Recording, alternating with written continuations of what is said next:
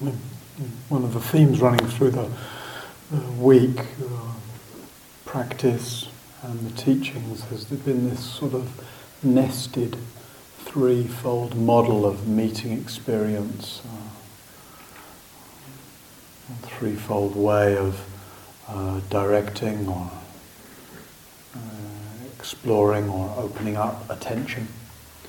And at the end of the morning instructions, I referred to that same basic kind of threefold model that we variously referred to as Vitakka, Vichara, Viveka, directive attention, exploratory attention, wide open attention, body field, chitta field, unified field, etc. And I added another way of exploring that sort of same progression this morning, which I called contact, curiosity and care. And I thought I'd explore those terms a little bit more this evening in a way that's certainly that orients towards meditation practice, but that equally actually orients towards every moment of life. There's no moment of life, there's no situation, there's no relationship that can't benefit, that doesn't benefit from us being a bit more contactful, a bit more curious, a bit more caring. And on the one hand, we can see these three aspects as something we can cultivate, and I'll try to point to that as I explore the terms. But even while we might think of them in terms of a practice, something to cultivate, it's equally helpful and important, I would say, to recognize them as actually inherent qualities of awareness. As we get more familiar with what it is to abide as awareness or in awareness, right? To be present in the midst of experience, we start to really taste the way in which awareness is inherently contactful. Right? It's just that interpenetration of knowing with what's being known, awareness and experience. To be present is to just let whatever arises be met, be received, be contacted. So on the one hand, we can talk about cultivating contactfulness, embodied presence. On the other hand, there's a way in which that's always being kind of offered to us. There's a way in which the very fact of being here, being human, being conscious, is a contactful realm. And so with curiosity, right, we can cultivate being curious, and yet to be, presence has curiosity as an innate characteristic.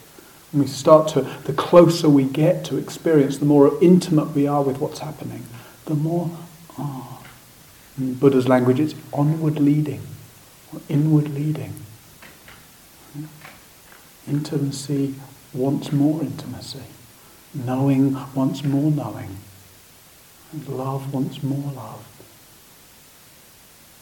Wisdom wants more wisdom. It's like, and kind of recognize the possibility for more depth, more exploration. And similarly with care, right? Awareness is inherently caring. There's this way in which to let experience in is to embrace it, allow it, love it. And so on the one hand, we have a kind of language of cultivation and a practice of cultivation, a mode of cultivation of these qualities. And on the other hand, we're simultaneously feeling for the way in which they actually don't need to be cultivated. Feeling for the way in which they're already here, they're already our home, they're available to be rested into.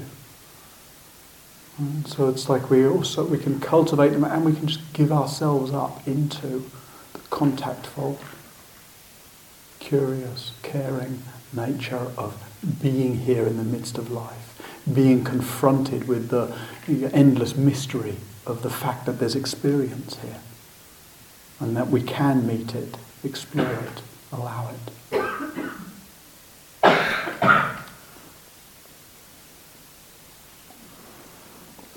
So, contact, embodied presence, thread we've been leading with and been the foundation of our practice all week. And sometimes that can feel very far away. It can feel like our default is to be kind of off in disembodied realms. It's easy to start sort of measuring one's practice, almost like percentages. Right? So what percentage this week have you been? Let's not go there. But actually, what's much more important than the percentage, it's like on the one hand we practice with the intention of staying, settling, landing. But on the other hand, we learn, hopefully, to be endlessly forgiving of the way in which we don't stay. Like I say, the nature of mind is to move, right?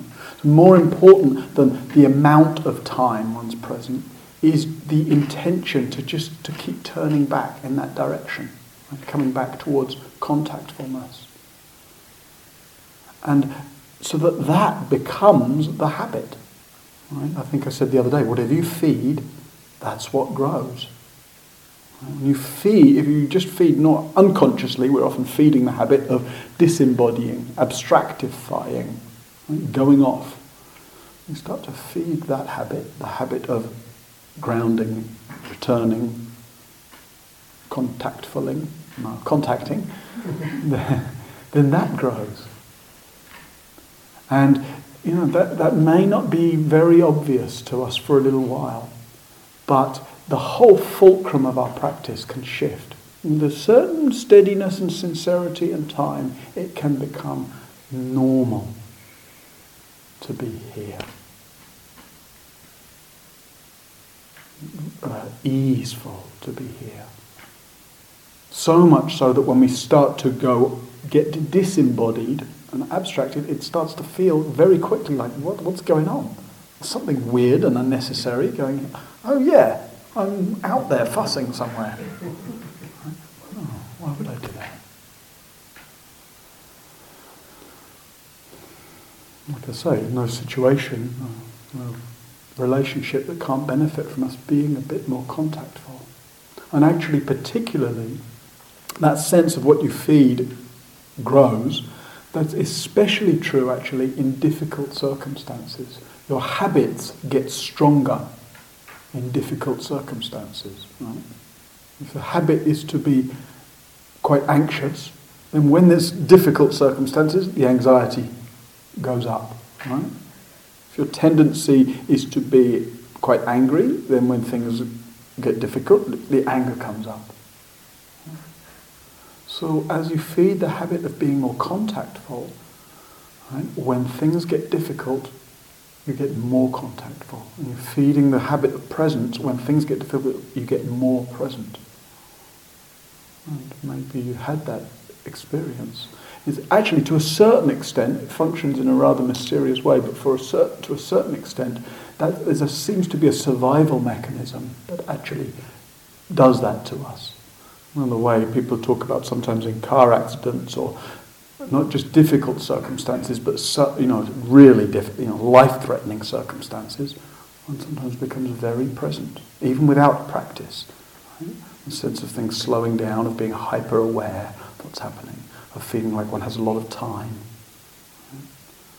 It's like somehow our deep intelligence keeps that in its back pocket, right? For when it's really, really needed. And often those life-threatening circumstances become life-changing circumstances for people, as one recognises, There's a way of actually being in the midst of experience. And it doesn't have to be those kinds of extreme experiences. That can be way more spacious, fluid. Like one can be way more awake and conscious. That's another feature, actually, of the more contactful we are, the more things kind of slow down, the more time opens up. We mostly have a kind of fractious relationship with time. And for much of us, we talk a lot about the modern world or something like that, feeling time pressured. A lot of that's the part of our fractious relationship with time that gets the most airtime. Right? I'm pressured by time, I don't have enough time, I'm so busy. We say it like it's a problem, though actually a lot of us are quite addicted to being busy. We disguise it as a problem, and sometimes we really mean it as a boast.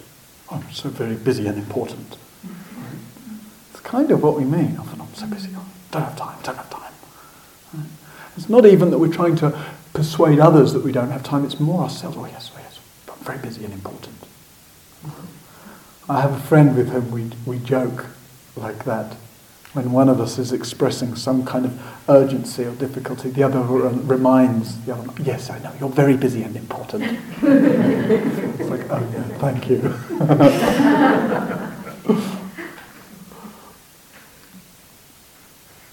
And the more contactful we are, so that's the one kind of difficult relationship with time, right? Feeling pressurized by not having enough time. And then it leads to a certain kind of agitation. But then we actually have a difficult relationship with time in the other direction. Right? When we're not busy, then what happens? Bored. Right? Bored. And boredom becomes restless. And then restless is another kind of fractious relationship with time. Oh God, I've got too much time on my hands. When we're busy, we long, if only I had some more time.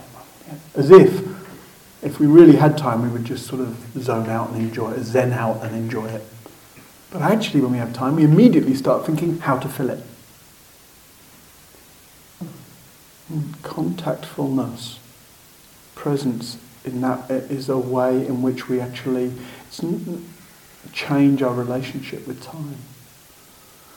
The clock still moves at the same speed, but when the relationship with time changes, the sense of time changes. Right? The more you slow down, ironically, the more time you have. Right? The example I often give is around making a cup of tea, especially in this country. Right? It's what we spend our time doing, making tea. Right? And you notice we're often doing things, right? If you're in an uncontactful way, not grounded here, doing things basically faster than we need to do them. And making tea is a good point, good example. You can be trying to make tea fast. But actually tea just takes the time that it takes. Right? The kettle takes the time that it takes. But the relationship with time is very different. Right? Between sort of tea, come on, tea. Right? Or actually just, if you're not trying to rush the kettle. Right? Tea making can feel like a spacious process. 2 minutes of just standing, listening, waiting, smelling, sensing, and then, kettle's boiled. Contactfulness changes the relationship with time. Not even, it can have the sense of actually having more time, of things going more slowly. Right? In other words, when mind slows down and gets simpler, there's more space for processing. You may have noticed that here. And sometimes somebody was speaking about just that end point between breaths. Who knows how many seconds that lasts for? But a lot of time can be in that moment between breaths. A lot can happen. Worlds can arise and pass. Actually, you can get really contactful. It's not even that time. It's not even about time speeding up or slowing down. It's that time actually stops passing. You might even have the clear sense of, oh, time doesn't pass, or at least time needn't pass. Really just contactful with experience. In other words, when we're really present, time, rather than passing, we often talk about now, especially meditation, be here, or be here now, be here now, be here now. We think of now as some tiny little infinitesimal balanced dot between a lot of past and a lot of present. A lot of future. Right? That's not what presence is. Presence isn't balanced between past and future. Presence includes all of time and all of space and all of dimensions of reality. You don't need to look out for all of that, right, all at once. But when we're really present, maybe you've had even a little taste, or maybe a very clear taste of this. Right? When we're really present, time either dissolves or time expands. It doesn't pass. So I don't want to try to convince you of that, but most of us have a difficult relationship with time. The more contactful you are, the freer one is around time. And that the implications or the dimensions of that freeness can be unimaginable. An unimaginably free relationship with time. So, be contactful, friends. Practice being contactful.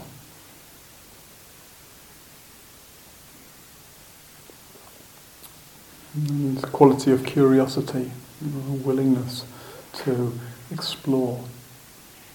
That's what curiosity really means, the willingness to explore, which of course involves then the willingness to not know. And that's unfamiliar territory for a lot of us. We're encouraged a lot to know. So we try to know, or we believe that we know, we tell each other that we know, or we worry about not knowing.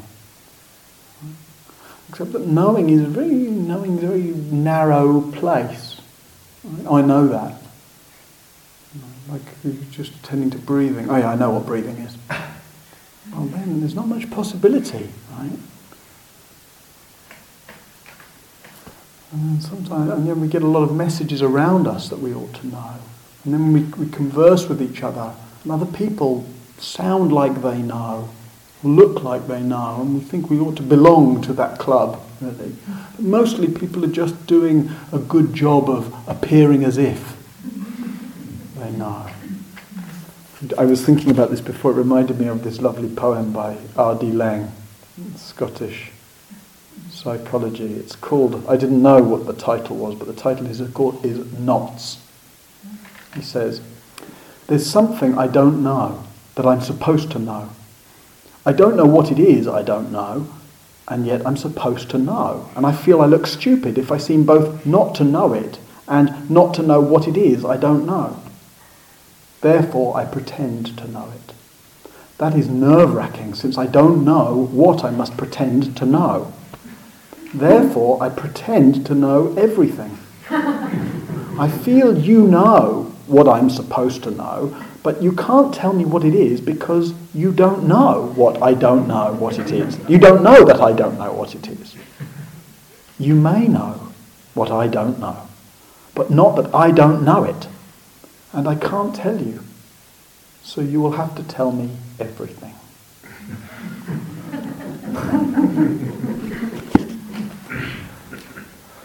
So, in the Dharma world, in the Buddhist tradition, there's a lot of encouragement towards not knowing, unknowing.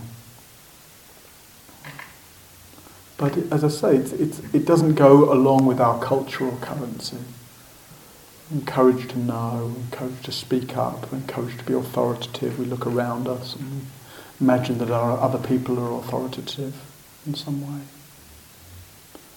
And it's interesting when we just extend our curiosity, particularly, I mean, again, in meditation, right, we've been doing that this week, exploring, finding out, feeling into, putting aside our ideas of what's happening in order to actually taste and explore what's happening. But equally, that quality of curiosity actually in hanging out with others, in the relational world, you know. How easily we can feel somehow, well, what happens? Just think for yourself, what happens when you feel like you don't know? If there's something we feel we should know and we don't know it, the simplest, easiest, freest thing is just to ask. But it's astonishing how often one might feel unable to ask, but one might feel there's something I should know and I need to kind of pretend I know it. Get into painful knots with trying to know, or with actually believing we know, which shuts us down, or for blaming or shaming ourselves for not knowing. What would it be like to put aside that world and be just willing to kind of listen to what's happening? Feel into what's happening, find out what's happening. And particularly in this human realm, which you can feel like a competition of knowing who's right. Obviously it's me. Right? And we kind of meet each other across the battleground of who's right and wrong.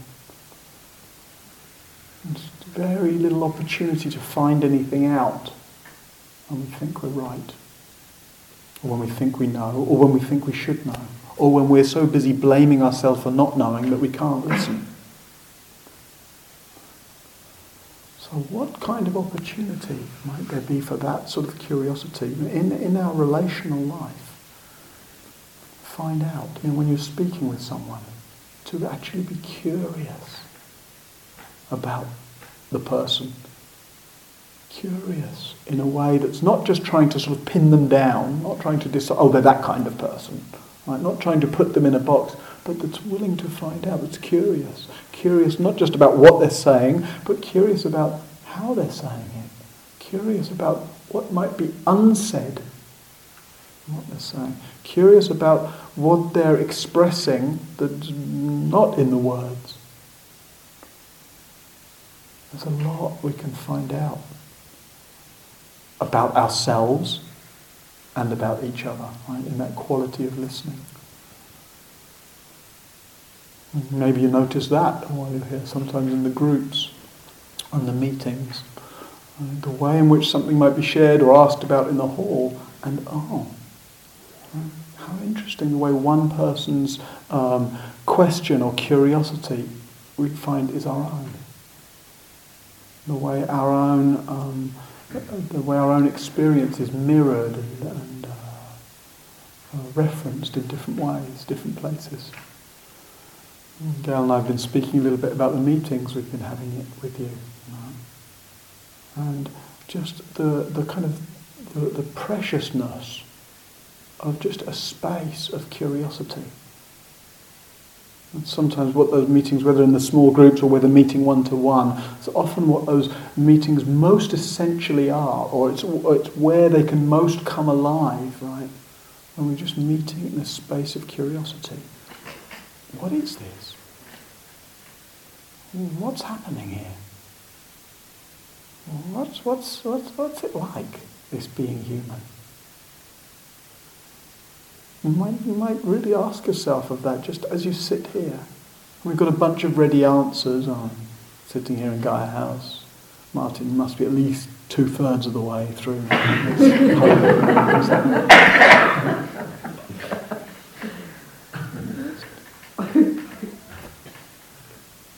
It's a long way our curiosity can go. I'm not sure way our curiosity can really serve us benefit in being willing to put aside what we think we know. And you see how polarized our social world, political world, mediatized world is, right? The aggression and the suspicion and the demonization. Right? And in many ways, a lot of the basis of that is that kind of rigid, arrogant, toxic certainty. We're right. And then the incapacity, it doesn't matter which side of the political spectrum or of the social issue that's being debated, right? The incapacity to listen to the other, the incapacity to consider the other. So, we need curiosity to save us from the tyranny we wreak on each other, even if it's just the tyranny of our own moral superiority or rightness.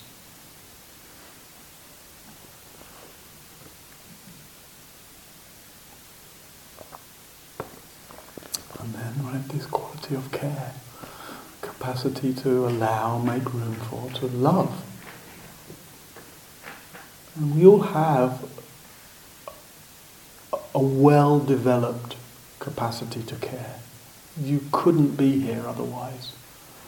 Right? And you may have been exposed to, some of your own harshness or struggle in many ways. It's one of the things that touches me very much in retreats.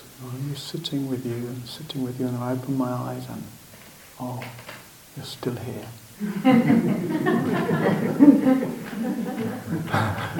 No, I don't take that for granted, really. I know it's hard. It's hard. Most of what's hard, Gaia House isn't too hard. Most of what's hard is like what happens here.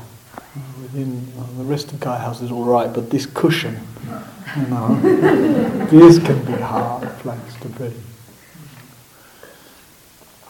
And I think it's very helpful, it's important actually, even just if we're going to sustain this practice, to recognise how developed that sense of care is, how much you care about your heart, about your mind, about your life, about how you show up in the world. That you're willing to come and spend these days doing this, beautiful thing in some ways, but also doing this hard work. This rather intense, sometimes rather bleak work of facing oneself. There's a lot of people that would run out of here on the first evening. And maybe there's been one or two or several or many moments where you've been tempted to run out of here, but you don't even know where the bus stop is. Thank goodness there isn't a bus stop outside Gaia House.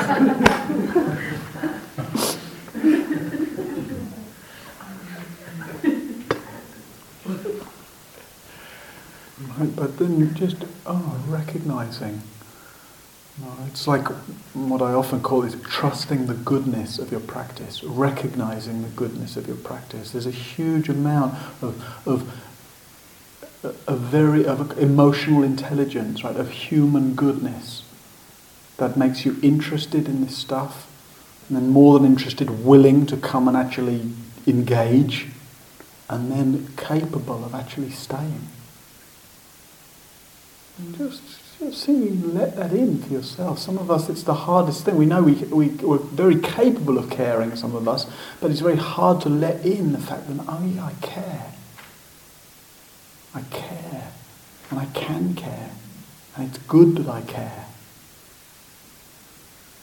And we need to let in the fact that we care. And we need to feel the fact that we care so that our care can actually really grow and expand. Limitlessly expand. There's no limit to how much we can care.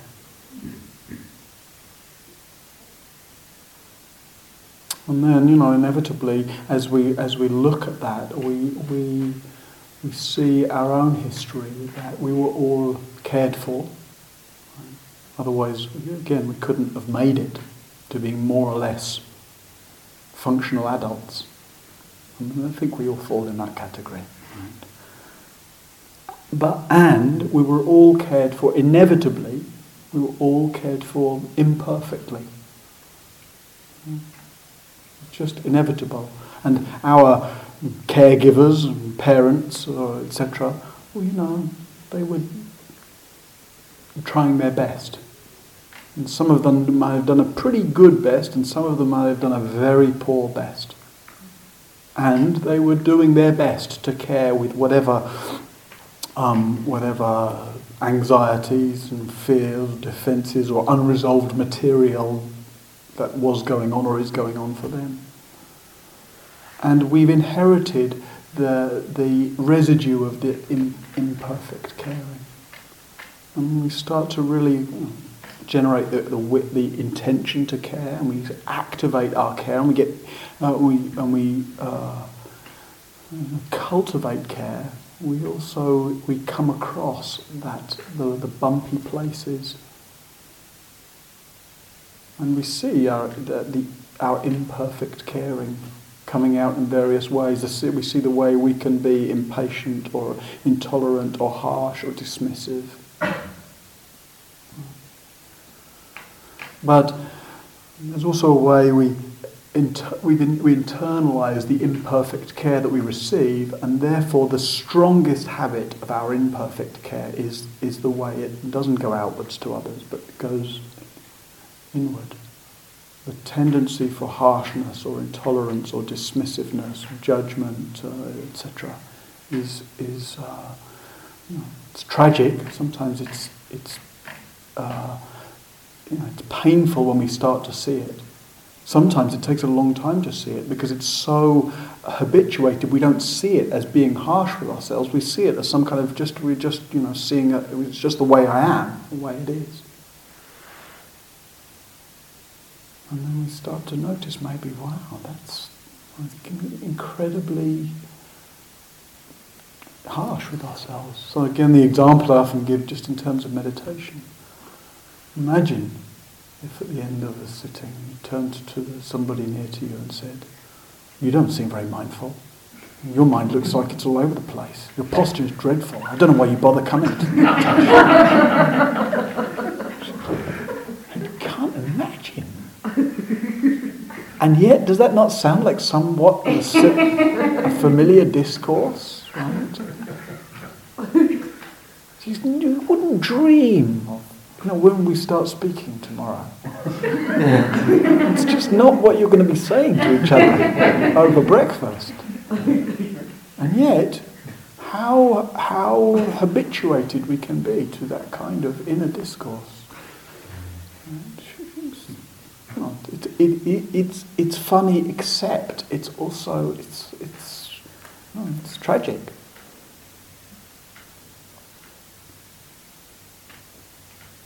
And turning in the direction of that care, when we start to kind of work with that material, digest that material, dissolve that material, see through that material, and there's a lot to that whole piece.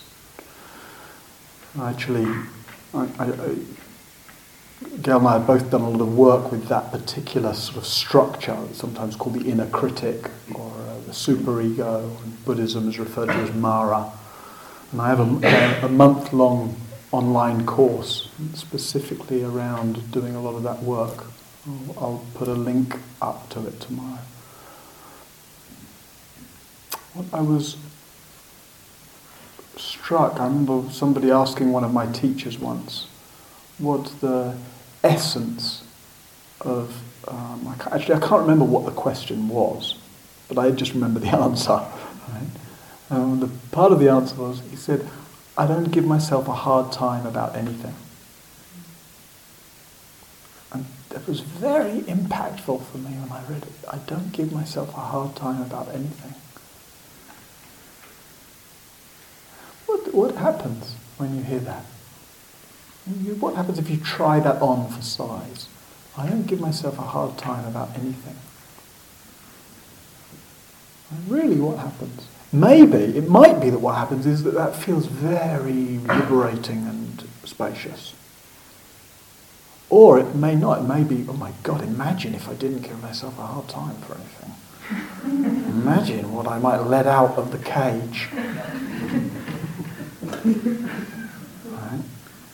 It's part of what keeps us giving ourselves a hard time, is there's some belief that we're sort of keeping ourselves in check, that we're managing the monster that we fear we might otherwise be.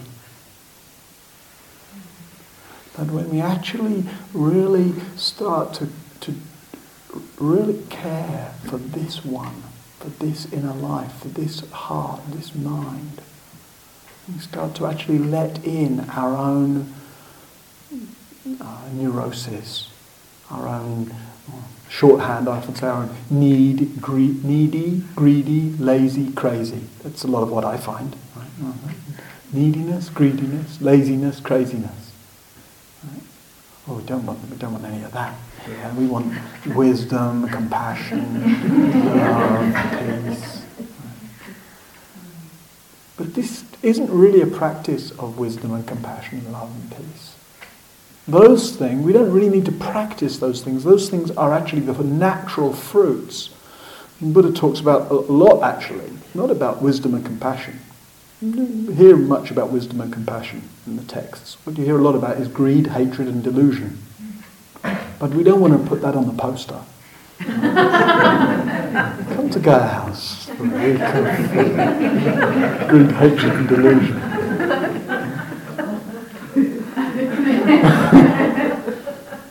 But that's actually where our practice is, right? Being willing to meet, explore, and care for. When we start to realize we care for that, it's okay, it's normal, it's human. Right? Oh, neediness, greediness, right? Animosity, ill will, pettiness, judgment. Oh, here it is, here it is. And that sense actually that, oh, it can all be cared for. There's no wrong experience. There is no thought that shouldn't be thought. There is no feeling that shouldn't arise. There is no impulse one cannot care for. There's plenty of ways we wouldn't want to act that stuff out, right? But actually, allowing it and caring for it is the best protection against acting it out. Otherwise, we're in this kind of mutually supportive polarity of, on the one hand, trying to push it down, and on the other hand, compelled towards acting it out in various ways. And therefore, our neediness or greediness or laziness or craziness or pettiness or jealousy or whatever it is, gets these kind of like, gets this strange underground life in us. What would it really be like to not give oneself a hard time about anything? I'm still very capable of remorse, capable of recognizing, oh, that wasn't so helpful, that thing I said. Oh, that was a little insensitive, that thing I did. Oh, that was really, I really need to look out for that. I need to pay attention to that. I don't want to do that again. But that's different. One's able to reflect on one's speech or one's action, one's behaviour, one's intentions. But actually there's only really room to reflect like that if you're not giving yourself a hard time. If you're busy berating yourself, judging yourself, beating yourself up for that, there's no room left to reflect on it, to explore it, to understand it, to see how one could do it differently. What might it be like to care that radically, that freely, that fully? And then when we notice, wow, what that stuff that can arise in this mind, when we notice how needy, greedy, lazy, crazy, petty this mind can be, We somehow don't mind that so much in others. We can relate, we can identify, we can actually empathize. Whatever we see playing out around us, and we can see, terrible acts of cruelty and bigotry and oppression and violence playing out in the world around us. And that might be happening on a scale that's very, very, very far away in terms of how it's playing out in the world. But we can actually see the same seeds here.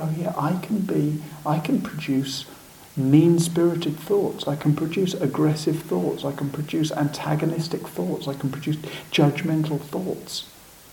And I can see the mind that wants to believe those thoughts, that wants to get caught in those thoughts. And I can feel how painful that is. How painful must it be then to be so caught up in that stuff that it comes to life as violence, as prejudice, etc., etc.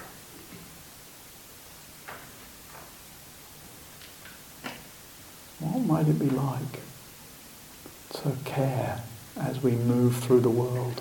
To care for ourselves, to care for the ones we meet, to care for those who are oppressed, to care for those who oppress.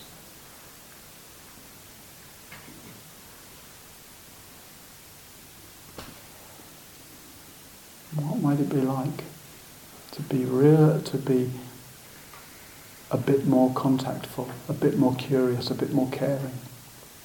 What might it be like to be infinitely more contactful, infinitely more curious, infinitely more caring? Because these are infinite dimensions of being human. We have an infinite capacity to be here, contactful, sensitive, awake, present. An infinite capacity to be curious, to not know, to explore, to understand, and an infinite capacity to be touched by life in all its beauty and its tragedy, an infinite capacity to respond to life with this vast human heart. That's the promise and the real possibility of this practice. That's what we're here for.